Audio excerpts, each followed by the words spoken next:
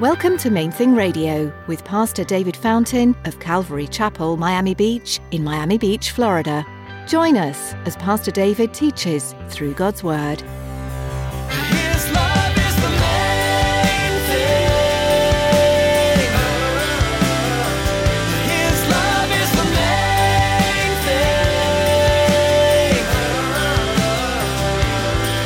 So we're mixing it up, mixing it up. His love is the main thing. His love is the main thing.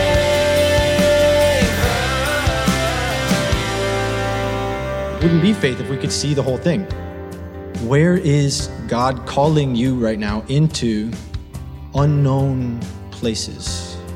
In your walk with Him, maybe literally calling you into an unknown place. Where is He calling you into unknown places? Or does He just have you in a season of your life right now that you don't understand, where it's hard to understand what God's doing? Faith means believing God, not understanding Him and His ways. The less you understand about His calling and direction, the more faith it will take to follow Him.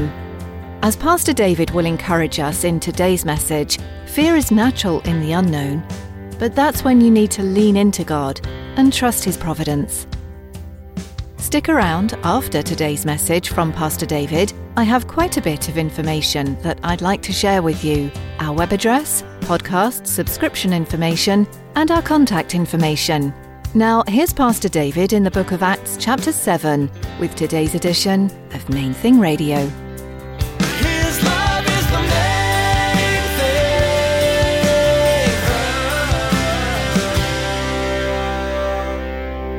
thing. Today we'll be continuing in the book of Acts chapter 7. And it was interesting. I was driving in this morning listening to one of the Christian radio stations plays the Voice of the Martyrs, which is it's the church in persecuted nations. It's testimonies from them. It's just someone who coordinates from here in the U.S. calls. Right now they just do phone calls and call people who are serving overseas. And there was a pastor from Iran sharing about how God is moving right now in the church in Iran in the midst of all the quarantine craziness, and how that, how the church, how the government is continuing to attack them and persecute them, torture people that they find.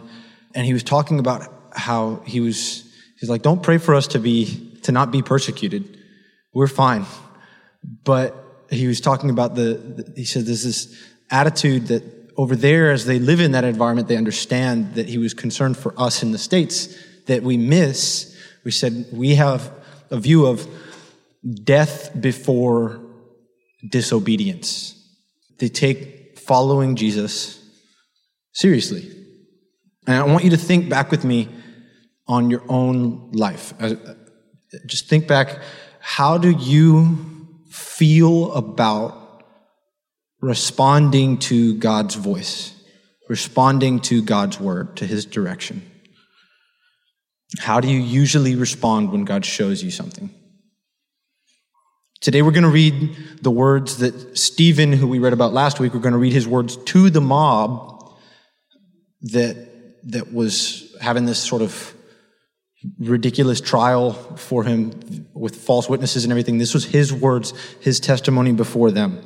And we're going to be reading more than we typically would on a Sunday morning. It's a lot of what you'll be hearing from me is just Scripture, just God's word. And so as you listen, as you read, be listening for what God would say to you. Be looking for what He highlights to you from His word. So Acts chapter 7, starting in verse 2, he said, "Brothers and fathers, listen.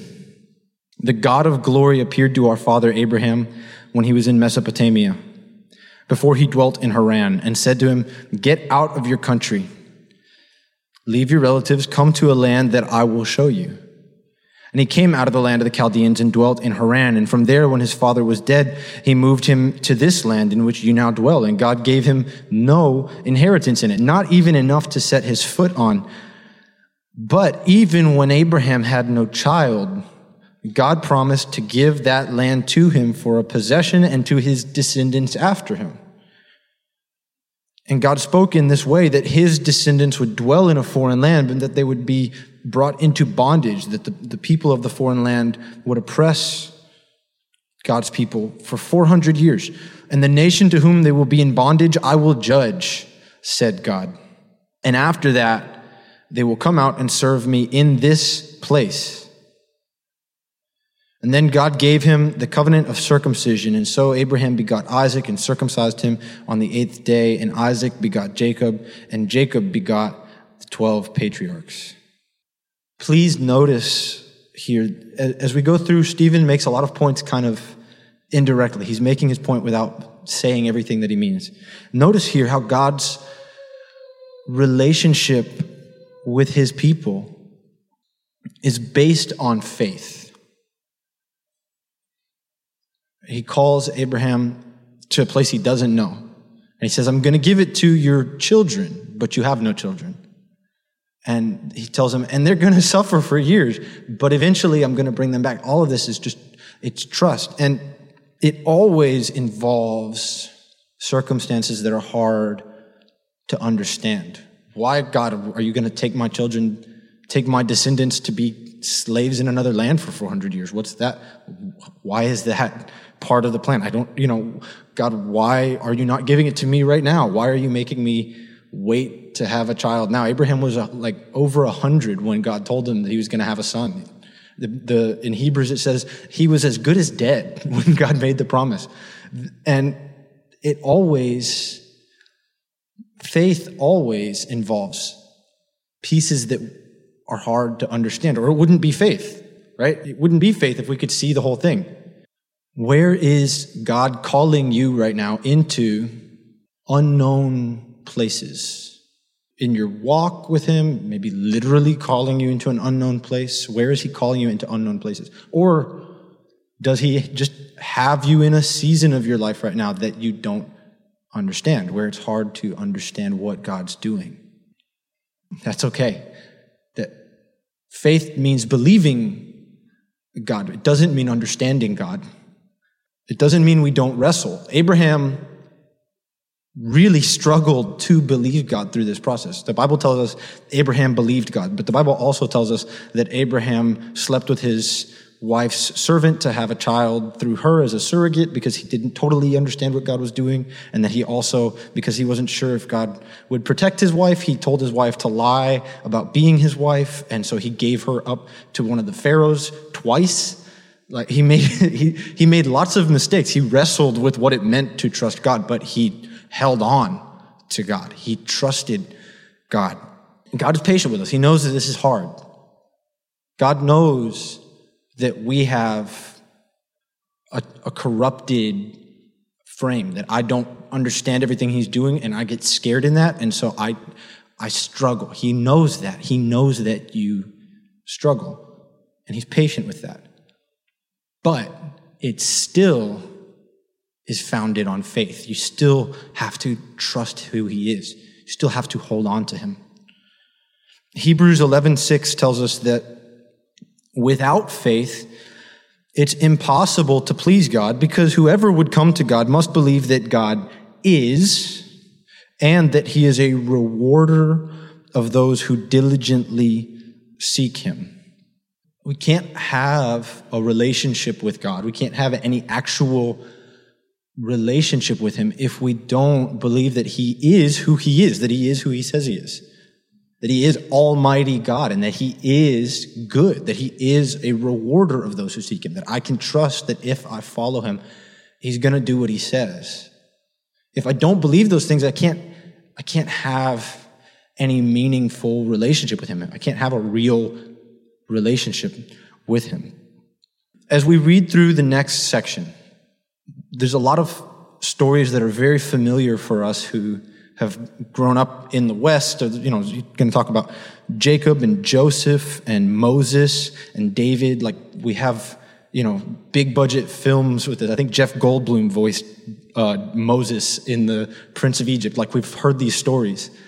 But when we read them, we tend to put ourselves in the shoes of the hero. We tend to see ourselves as the main character. And again, as we go into this, let's try to shift our perspective and see it as it is. It's true that there's examples for us to learn from these people, but a big part of why these stories are there for us, the reason that these things happened, was to point to Jesus. They were given to us to foreshadow what God was doing. His love is the main thing. His love is the main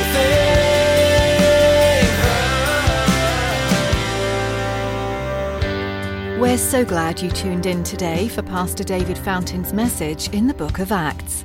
If you'd like to hear today's teaching again or learn more about Main Thing Radio, visit our website at mainthingradio.com. Before our time with you is through for the day, we'd like to take a moment and ask you to consider partnering with us here at Main Thing Radio. Would you commit to praying for us each time you tune in? As we continue to produce programs to spread the good news of the gospel, we know the enemy won't be happy. We'd appreciate your prayers for protection and guidance in all we do. Would you also pray for your fellow listeners too, that each one would allow Jesus to speak truth into their heart? Thanks for praying. Do you live in Miami? If so, you're invited to join us at Calvary Chapel, Miami Beach on Sundays for our weekly services. We gather at 9 and 11 a.m. and at 1 p.m. for worship and Bible study. We also offer Spanish translation at our services, and you can find out more on our website. If you're not able to join us in person, we still would love to have you be part of our church family online. You'll find out more and be able to connect at mainthingradio.com. Just click on About to find a link to our church homepage. That's all we have time for today. Thank you for being part of this study in God's Word. Tune in next time for another look at the Book of Acts, right here on Main Thing Radio.